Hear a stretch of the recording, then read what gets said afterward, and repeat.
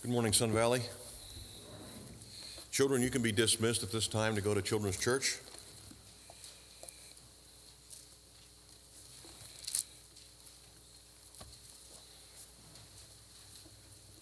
The rest of you can turn to James chapter 5 if you have a Bible with you. If you don't, there's most likely one in front of you in the pew.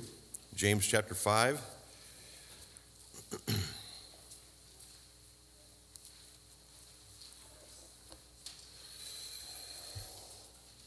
As you know, the book of James is a collection of tests of authentic faith. We've been studying this book for a few months now, and as we've worked our way through this book, I think all of us have been challenged in our faith, at least at some level, a few times as we've studied, prayed through this book and seen the tests of faith, seen our own life and the reflection of the Word of God. But before we go on today, I just want to remind you of a few things that are important to remember as you read through the book of James. And the first is that James has been asking us to examine the trajectory of our lives, not a one-time snapshot.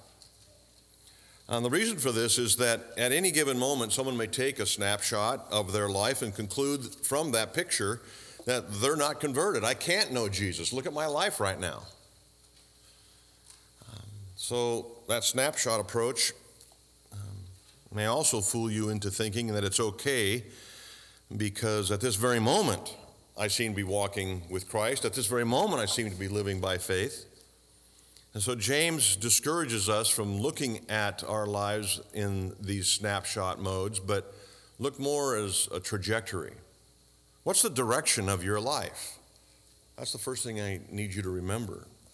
Secondly, I want you to remember that there may be ongoing or repeated failures or sin in a particular area of your Christian life that makes you wonder whether or not you truly know Jesus. I mean, why do I keep doing this? I've asked for forgiveness, I've confessed my sins, I've asked for prayer from my small group, and I keep doing this. So you may be discouraged about your Christian life because of that and wonder whether or not you know Jesus. Well, I don't want to minimize your sin or the work of the Holy Spirit in this matter, but more important than your failure in some area is your response to your failure. When you fail, when you sin, is your response one of remorse, confession, contrition, or do you just pass off your sin and say, well, that's just who I am, or everybody does it, or at least I'm not as bad as so-and-so. I mean, they did fill in the blank. So what is your response to your failure is the question that I think we need to remember as we go through these tests of faith. Today, which is Palm Sunday, I want to take you to James chapter 5, verses 13 through 18, and again try to help you see more important truth from this same passage of Scripture that we looked at 2 weeks ago. Let me read it for you. James chapter 5, verses 13 through 18. Is anyone among you suffering? Let him pray. Is anyone cheerful? Let him sing praise. Is anyone among you sick? Let him call for the elders of the church and let them pray over him, anointing him with oil in the name of the Lord. And the prayer of faith will save the one who is sick, and the Lord will raise him up. And if he has committed sins, he will be forgiven. Therefore, confess your sins to one another and pray for one another that you may be healed. The prayer of a righteous person has great power as it is working. Elijah was a man of faith with a nature like ours, and he prayed fervently that it would not rain. And for 3 years and 6 months it did not rain on the earth. Then he prayed again, and the heaven gave rain, and the earth bore its fruit. So here we have a section of Scripture that has been discussed often concerning its meaning. But what I'd like to do is I'd like to continue to focus on the issue of prayer during difficult times that we all face. And I want to do that by asking you, first of all, beginning with the prayers of Jesus, Jesus' commitment to prayer. During his earthly life, he prayed often. And if you are weak and weary, spiritually speaking, I want to ask you to consider Jesus' model of prayer. So let's begin by looking at the prayers of Jesus. The prayers of Jesus. His commitment to prayer is well documented in the four Gospels. As you know, you can't read through those without seeing how much Jesus prayed and the importance of prayer in his life. He prayed on many occasions for many reasons. He prayed daily in order to commune with his Heavenly Father. He prayed before big decisions, like before he chose his 12 disciples. He prayed over the sick. He prayed over food. He prayed that the night before he was crucified in John 17. Remember that amazing prayer? What an amazing prayer that was in John 17. His disciples recognized that prayer was integral to his spiritual life, so much so that they asked him to teach them to pray. Remember Luke 11, Lord, teach us to pray. This is obviously important to you. Obviously it's working for you. Teach us to pray. And then he prayed what's called the Lord's Prayer, but it's really just an illustration prayer. Father in heaven, hallowed be your name. Your kingdom come, your will be done, so forth. And so Jesus was consumed with prayer. One of the most famous prayers ever uttered by Jesus was prayer found in Mark chapter 14, verses 35 and 36. It says this, and going a little further, Jesus fell on the ground and prayed that if it were possible, the hour might pass from him. He said, Abba, Father, all things are possible for you. Remove this cup from me, yet not what I will, but what you will. This prayer was prayed on Wednesday or Thursday evening before his arrest. And of course, his father didn't remove the cup. And it's good news that he didn't, right?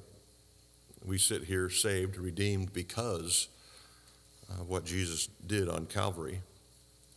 And now we come to the close of this wonderful little book of James, where he is encouraging his readers once again to be diligent in prayer so that they will have victory in their lives as Christians, in their lives of faith, their walk with Christ. James wanted these people, his sheep in his little flock, to be successful Christians. Is that what you want? Do you want to be a faithful, victorious Christian? I know you do. And if that's the case, prayer is very important for you to consider. These verses here, I think, are very important for us to understand, especially as we're coming to a close of this book on tests of faith. You may have been alarmed, you may have been discouraged by some of these tests in this book, questioning your own faith. If that's the case, you should pray. If you're going through hard times, this book tells us to pray. Each of these 6 concluding verses that I just read, 13 through 18, contain the subject matter of prayer. And it's not a mistake that James ends his book this way. So let's look at the prayers of the weary. And I would guess that from time to time you've been included in this group, the weary, right? These 6 verses here are a great primer on prayer. He begins with personal prayer. Personal prayer. If you're spiritually struggling, spiritually weak, or weary in a dry and weary land, these verses contain great hope for you. Look what it says in verse 13 again. Is anyone among you suffering? Let him pray. Is anyone cheerful? Let him sing songs of praise. If you remember a couple of weeks ago, I focused on verse 13 specifically by pointing out that we must acknowledge God when we're suffering, going through difficult times, or on the other hand, when things are going smoothly, perfectly well. On both ends of the spectrum, whether difficult or fantastic, we should be in prayer. We should be acknowledging God, submitting ourselves to his providence and embracing that providence no matter what our circumstances. Personal prayer. Now let's look at verses 14 and 15. And I've titled this Elder Prayer. Is anyone among you sick? Let him call for the elders of the church to pray over him and anoint him with oil. And it says, verse 15, the prayer of faith will save the one who is sick, and the Lord will raise him up. And if he has committed sins, they'll be forgiven. A lot of questions come to mind here, don't they? When you think of this verse, these 2 verses. Who are the sick? Why are elders' prayers different than anybody else's prayers? What is the anointing with oil thing? That sounds kind of weird. Does the prayer of faith always restore a sick person? Seems to indicate such. Then how come Christians die? Young Christians die. Is sickness related to sin? Why did he use Elijah and the drought to demonstrate the effectiveness of prayer? Well, the key to answering all these questions, and more possibly that are in your mind, and properly interpreting the passage before us requires us to understand the context. If you're taking notes, write those two words in your notes, the context. The Bible is not a collection of random verses that we can interpret in isolation from all the other verses around it. To properly understand any passage of Scripture, you must understand the context. And context is simply that. What do the verses immediately around it say? What do the chapters immediately around that verse say? Why is this verse here and not there? You see, these verses aren't just randomly thrown together and we're supposed to kind of, feel our way through the Scriptures. It's not that at all. If we ignore context, we sacrifice clear understanding. Therefore, before I try to explain this challenging passage, a review of the context here in which it lies is important. So, going back to the beginning of the book, and that's the immediate context, James, the book, is the context. He wrote his epistle, do you remember, to Jewish Christians who were running from persecution. They had come to Christ, things got tough, they started persecuting the Jewish Christians, and they fled, they ran. And as you remember in verse 1 of chapter 1, he referred to them as the 12 tribes who are dispersed abroad. They're all over the place. And wherever they found themselves, they were getting persecuted because they were Jewish Christians. Their Jewish culture and their Christian religion caused problems for them wherever they went. And so he opened his epistle, James did, with an exhortation to patiently embrace trials, endure trials. Keep on keeping on, because God uses those very things to make you into the person he wants you to be. In chapter 5, where we find ourselves this morning, he repeats that same theme. The first 6 verses of chapter 5 describe the persecution of his financially poor readers who were suffering, even to the point of death, it says in verse 6. Verses 7 through 11 of chapter 5 call for patient endurance in trials and in persecution. It sounds like he's repeating the same things he said in chapter 1. James encourages those who are about to break down under the weight of their trials and their suffering to strengthen themselves, to strengthen their hearts, and to keep on keeping on, because God is over all this and working through all of this. So in view of the overall context of the epistle, this book, particularly chapter 5, it is not surprising that James mentions suffering there in verse 13. Is anyone among you suffering? Yes, he's been talking about it for the last 5 chapters.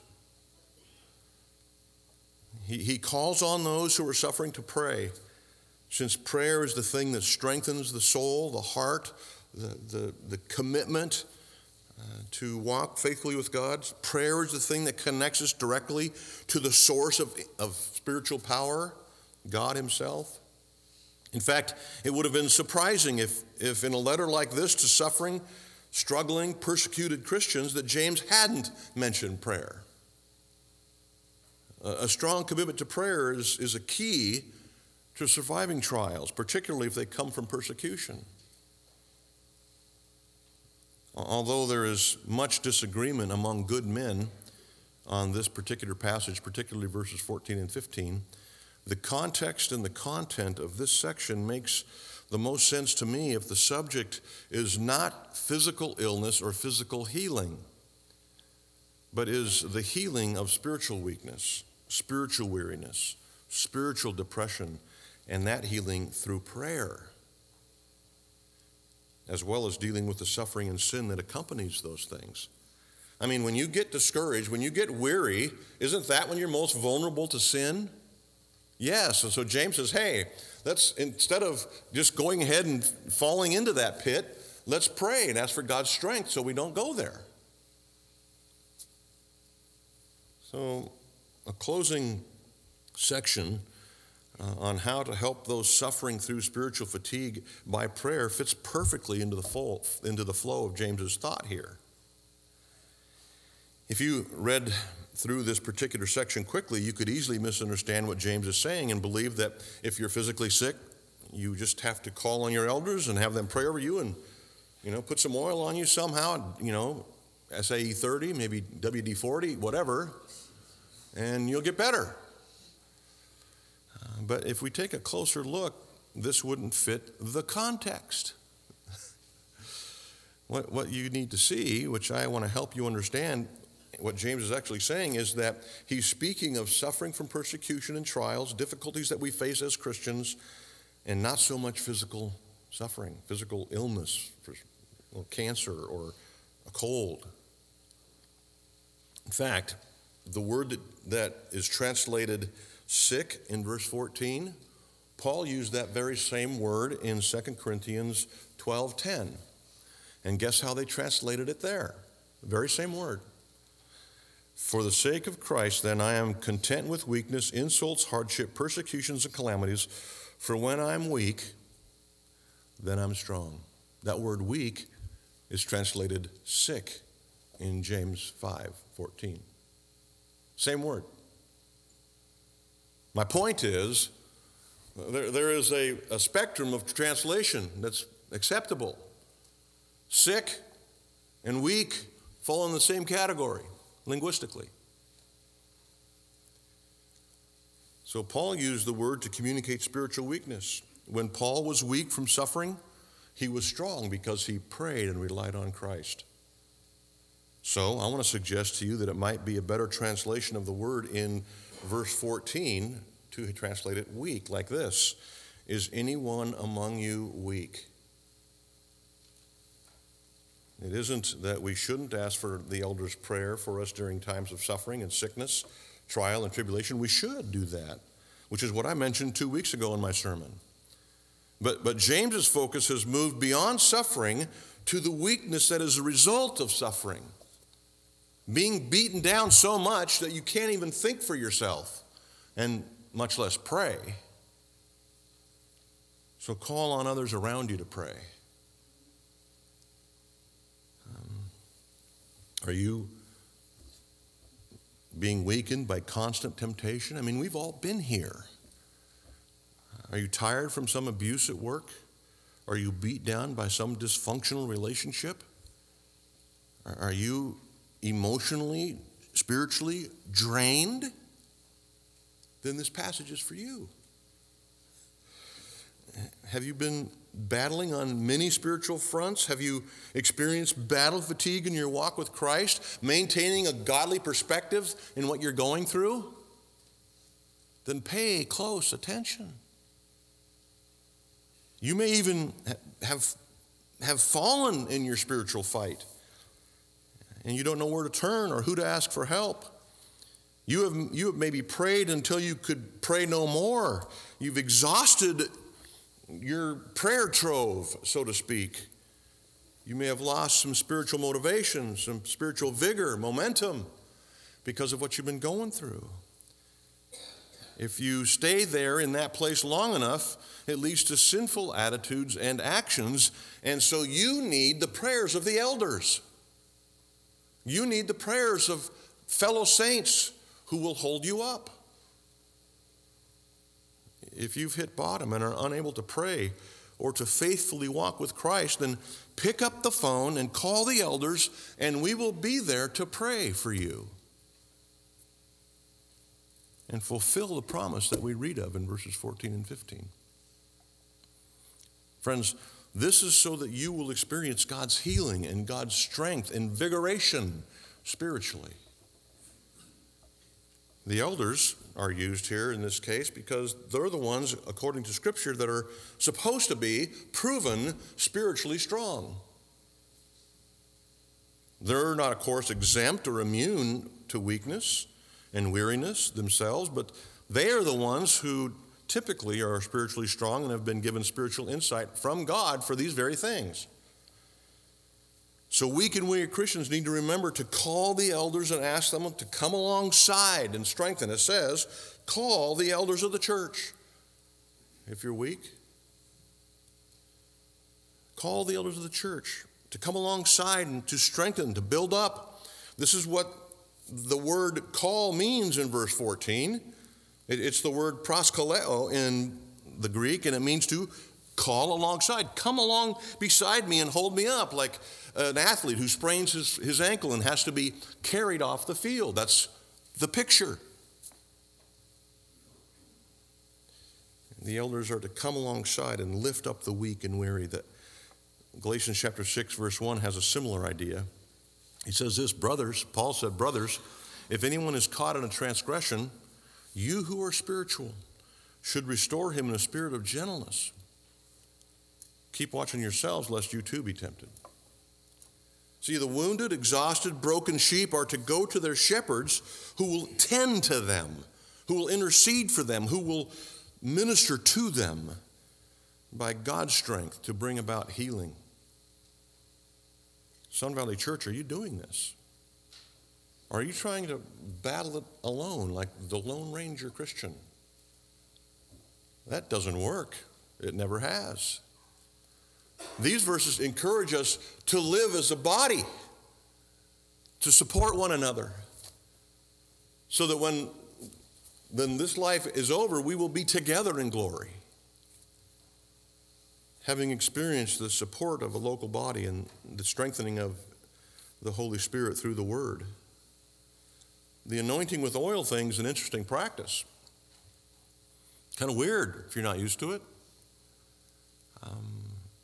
After some research, though, I've learned that the idea here is not so much some ceremonial anointing that's in view. If there is any ceremony, all it's talking about is a consecration, setting that person apart, saying, God, you deal with this person, minister to this person, strengthen this person, setting them apart for the ministry of the Holy Spirit. If consecration is in view, it seems, though, that James has a more practical thing in view, a more medicinal thing in view. In James' day, medicine was fairly primitive, and to rub oil on a wound or a sore muscle was the common practice. That's what they did. Oh, you've got a broken arm from being beat in the public square? Bring some oil. Let's rub oil on this guy. That's what James was talking about. So what James is likely saying is that the elders would come, pray over the weak person, the spiritually weary person, and in an act of kindness, rub oil on their wounds while they were there. They were simply taking care of them, ministering to their needs, being good shepherds. That's all that's in view. It's not some magic chant and a drop of the oil and a little smoke. That's not what's going on here. It's very practical, very simple. And I think it's a powerful picture. Our elders should be quick to stimulate, to encourage, to strengthen, and to refresh the weak and defeated believers by specifically being in their presence, praying over them, and asking how they can help. Remember Psalm 23, verse 5, David said that the Lord anointed his head with oil, and that meant God wasn't there pouring oil on his head. It meant that God was there ministering to him, strengthening him, encouraging him, stimulating his spiritual life, comforting him, as elders should be doing in local bodies. And you'll notice there in verse 14 and 15 that this ministry of the elders is done in the name of the Lord. It means that it's done to the glory of God. It means that it's done for the will of him and to bring glory to Jesus. God is the one who has made this person whole. And so the elders' motivation for showing up and ministering to the people of the church would be to reflect Jesus Christ as he would minister to a wounded sheep. The great shepherd. And then what do we see next? What happens? It says, and the prayer of faith will save the one who is sick. What is that? Why? What's going on there? You mean if I go pray for someone, they're going to come to faith? Maybe.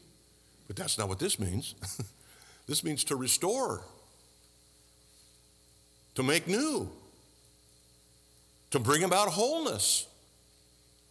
The prayer of faith, the ministering of the elders to the people, brings about restoration, spiritual health, renewed vigor for the battle.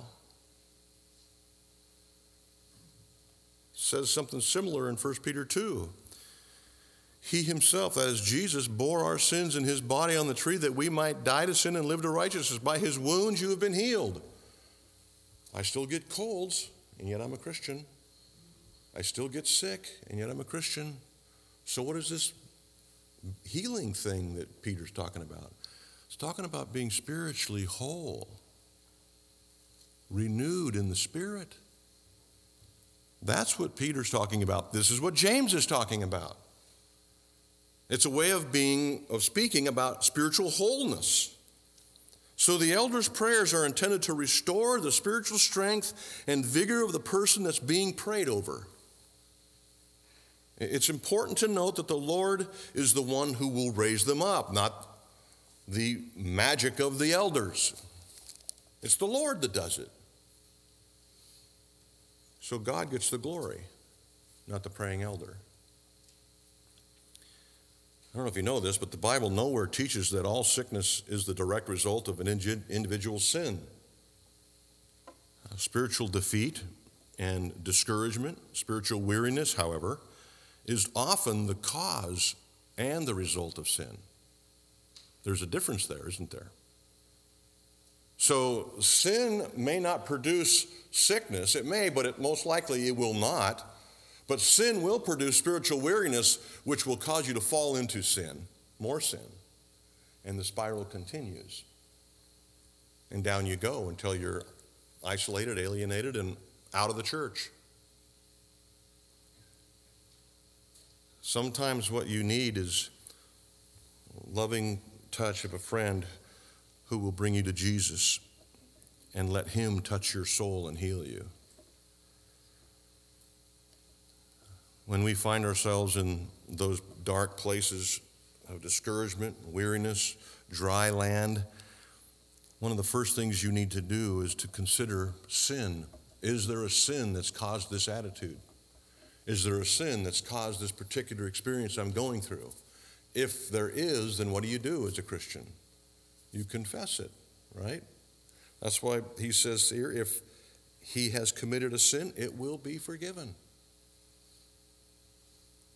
You don't want sin to fester. You don't want sin to continue unchecked. In Psalm 32:5, David said, I acknowledge my sin to you. I confess it to you. I did not cover my iniquity. He said, I will confess my transgression to the Lord, and you forgave the iniquity of my sin. There's no point in hiding sin from someone who knows everything anyways, right? So why not confess it, and which is the first step to healing?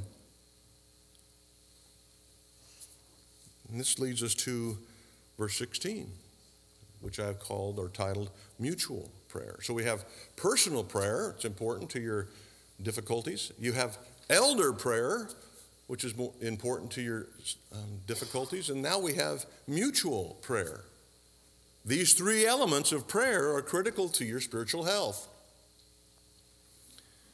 So we take a step in this direction of mutual confession, mutual prayer at Sun Valley Church every single week. You did it this morning. Whether you meant it or not, you publicly confessed sin this morning when you read that public confession out loud. Now the simple question is, did you mean it? Our corporate confession is a time where we acknowledge sin to one another. I'm not talking about your sin during the confession. I'm talking about my sin during the confession. But I think James here is moving beyond a general public confession. I think what we do is very appropriate and blessed by God, But I think James is moving a little bit beyond public confession. I think he's instructing believers to be transparent with one another. Are you such? Does anybody in your life know your struggle, your weariness, your weakness? Or are you that stalwart, at least on the outside? James is still interested in bringing renewal and restoration, even here in verse 16. After personal prayer, after elder prayer, he's still pursuing this wholeness, this restoration through transparent corporate confession, where you mean what you say when you read the confession, where you're transparent with a close Christian friend about your sin and struggle, or your small group maybe would be a better place. James wants restoration to the weak, sinning saint that has been beat down and is battle weary. His strategy shifts from the elder's prayer to having the whole church pray. It's like James is saying, don't wait until your spiritual strength is so drained that you won't be able to see straight. Take your sins and concerns to the body of believers who love you, who struggle with the same things, and ask them to pray for you, to lift you up, to support you. Are you doing that, Christian friend? To anyone, with anyone? Do you ever personally hear the struggles, the genuine cries of the heart, struggles of sin that some other Christian in this body is going through? Do you ever hear that? Do you ever share that? If not, how do you expect to be healed? You waiting for some magic wand or something? By the way, time doesn't heal sin. Confession does. So it's not like you can ignore it long enough and it'll go away. Oh, your conscience might be calloused and get a little more difficult to deal with, but the sin remains until confession. I've said this often. You're one prayer away from being right with God. One prayer away from being right with God. But you must pray. This is what 1 John 1:9 says. If we confess our sins, he's faithful and just to forgive us. His faithfulness and justice in forgiving our sins awaits our confession. The healing that we desire because of our spiritual weariness and battle weariness awaits our confession. So don't wonder why you keep struggling with something if you've never confessed it to somebody who you trust, or never called an elder to come and pray with and over you. This may be news to you, so I'm glad you're here. We're going to give you an opportunity at the end of this service to come forward and pray with an elder or a small group leader if you're in the room, and confess whatever needs to confess and be prayed over.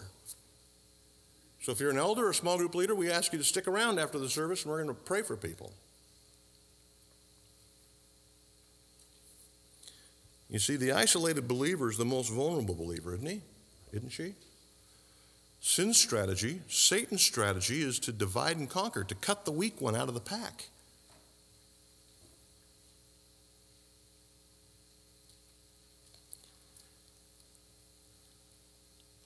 The weak and sinning believer will drift for many different reasons that include shame, fatigue, vulnerability, habitual defeat.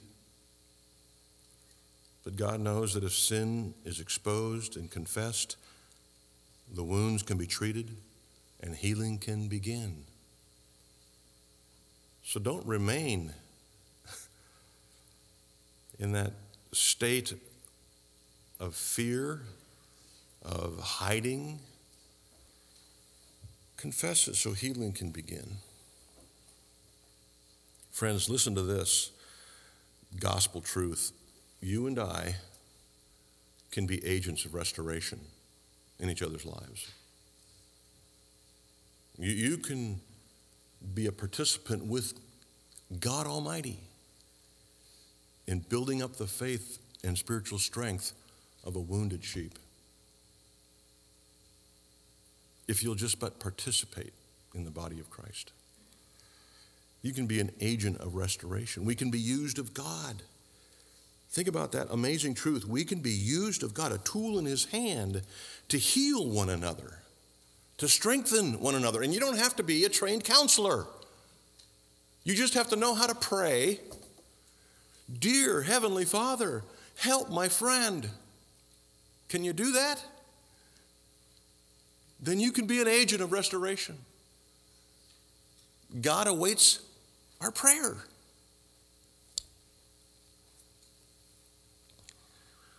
So let's begin by being honest with each other about our sin and believe what the Holy Spirit has given James to write. If you will confess your sins to one another, you will be healed, it says.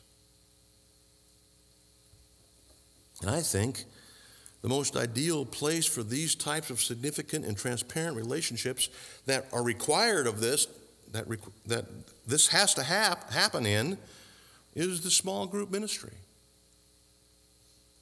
It is so easy, if you're not in a small group, to be the Lone Ranger. So are you struggling? Are you weary?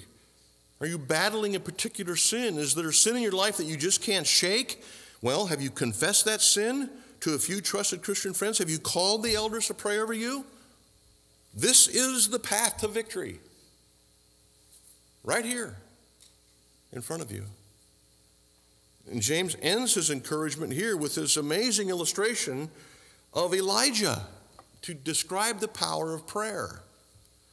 I like the NIV translation here better. It says in verse 16, the second half of verse 16 in the NIV, the prayer of a righteous person is powerful and effective. It's a wonderful translation. An illustration of the power of this kind of prayer is this man Elijah. And notice that James says he's a man just like us, with a nature just like ours. He's not a Superman. He's a man just like you and me. Elijah. Yeah, but he was a prophet. Well, so what? You're not. He was a man. And the Bible records his manhood. It says that he lacked faith. It says that he got hungry. It says that he got angry. He got depressed. He was intimidated by others. This is Elijah. Does that sound like you? It sounds like me. He was a man just like us, James said. Nature just like ours. But he prayed fervently. So, even if you lack faith, even if you have human weakness, get depressed, if you get intimidated by others, you can still pray effectively. When Elijah prayed, it didn't rain for a few years at his request. And so Elijah was responsible for the beginning and end of a serious drought. He would not be a friend of you farmers. James uses Elijah, as an illustration, not only because we have a lot in common with him, but because this particular illustration, this picture, is the same kind of picture that we see in our minds when God answers the kind of prayers that we're asking. We're in a dry and weary land. Our soul is parched. And when God comes, healing, abundant pouring out of restoration comes, like the rains that came as a result of Elijah's prayer. So if James were speaking of some kind of physical healing, as many have interpreted verses 14 and 15 to say, this illustration makes no sense. There are plenty of physical healings all over the Bible that came as a result of prayer. James didn't use those. Elijah himself healed people as a result of prayer. Why didn't James use that if he's talking about physical healing? Here's why. Because he wasn't talking about physical healing. He's talking about spiritual restoration, refreshment, invigorating of the spiritual life. And so he brings about this prayer of Elijah, where God restored the land completely, refreshed it, renewed it by rain from prayer. Are you weary from the battle? Are you burdened by sin? Do you feel helpless in your fight? Friends, pray. Pray by yourself. Have the elders come pray over you. Confess your struggles with trusted Christian friends and pray, pray, pray. And then expect restoration and healing. Why should the elders pray over the people in their church? Why should you pray for people in the church? Because the prayer of a righteous person is powerful and effective. And in Christ, who's righteous? We are.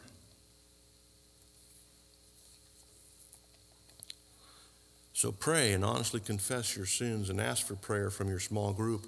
Ask elders to come and pray over you in your home, at work, here at this building, wherever. If you're not in a small group, join one. Then I hope you will have genuine and intimate relationships with trusted Christian friends who you can share with and begin the process of spiritual strengthening, of healing. Again, let me close with this. Do you need someone to pray for you this morning? If so, we're going to have a couple elders up here at least, maybe some small group leaders up here to pray for you. Just come, tap us on the shoulder, and we will ask you if there's anything that you need to confess. And if there is, you can do that, and then we will pray for you and ask God to strengthen your soul and reinvigorate your spiritual life. It would be our joy to do that. Pray with me. God, I know that we have people in this room who are spiritually weary, who are discouraged in their Christian life, not really sure if it's even worth it. And there are some of those who are a little skeptical of this idea of prayer and being prayed over. I pray that you would have them push through that by your Holy Spirit, that they would put their personal pride in the background and allow the Holy Spirit, through the principles of his word that we've heard this morning, do his ministry. God, bless our church as we pray for one another. Bless those in this room who will listen to what James has said, who will apply what James has said, who will begin the healing process that James desires for all of us who follow Christ. I pray this in the name of our great healing Savior, the great physician of souls, Jesus Christ himself. Amen.